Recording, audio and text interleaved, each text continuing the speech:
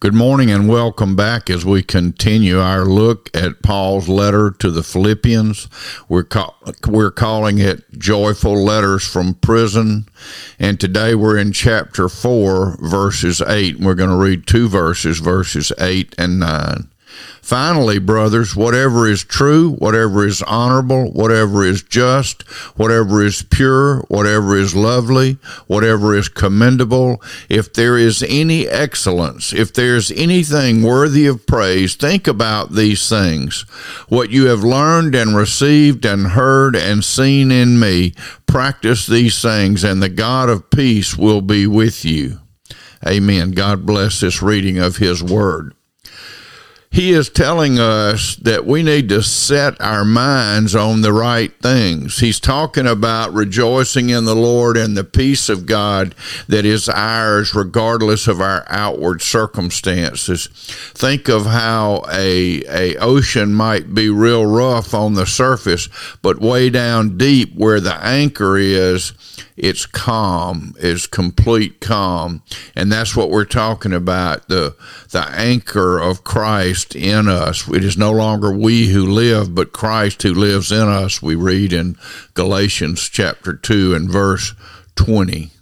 The battleground is the battleground of the mind. The mind is where we win and lose our battles.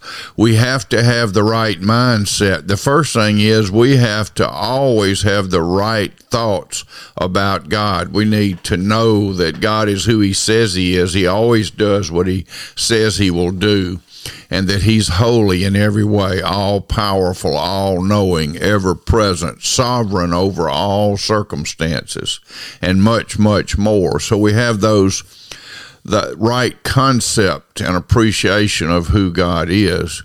And then we start to contend with our thoughts, and we want to have right thoughts. And so he says, think about these things. Think about things that are true and honorable and just and pure. He said, if it's lovely, commendable, if there's any excellence, think about those things. And if there's anything worthy of praise, think about that also.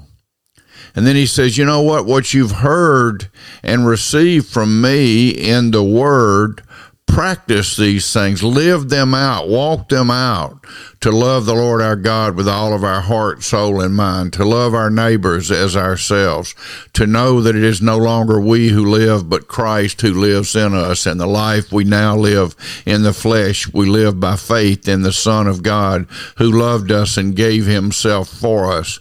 Knowing these things and walking our lives in light of these things, practicing the things of God, and the God of peace will be with you. He told us when we rejoice in the Lord, always that the peace of God is ours.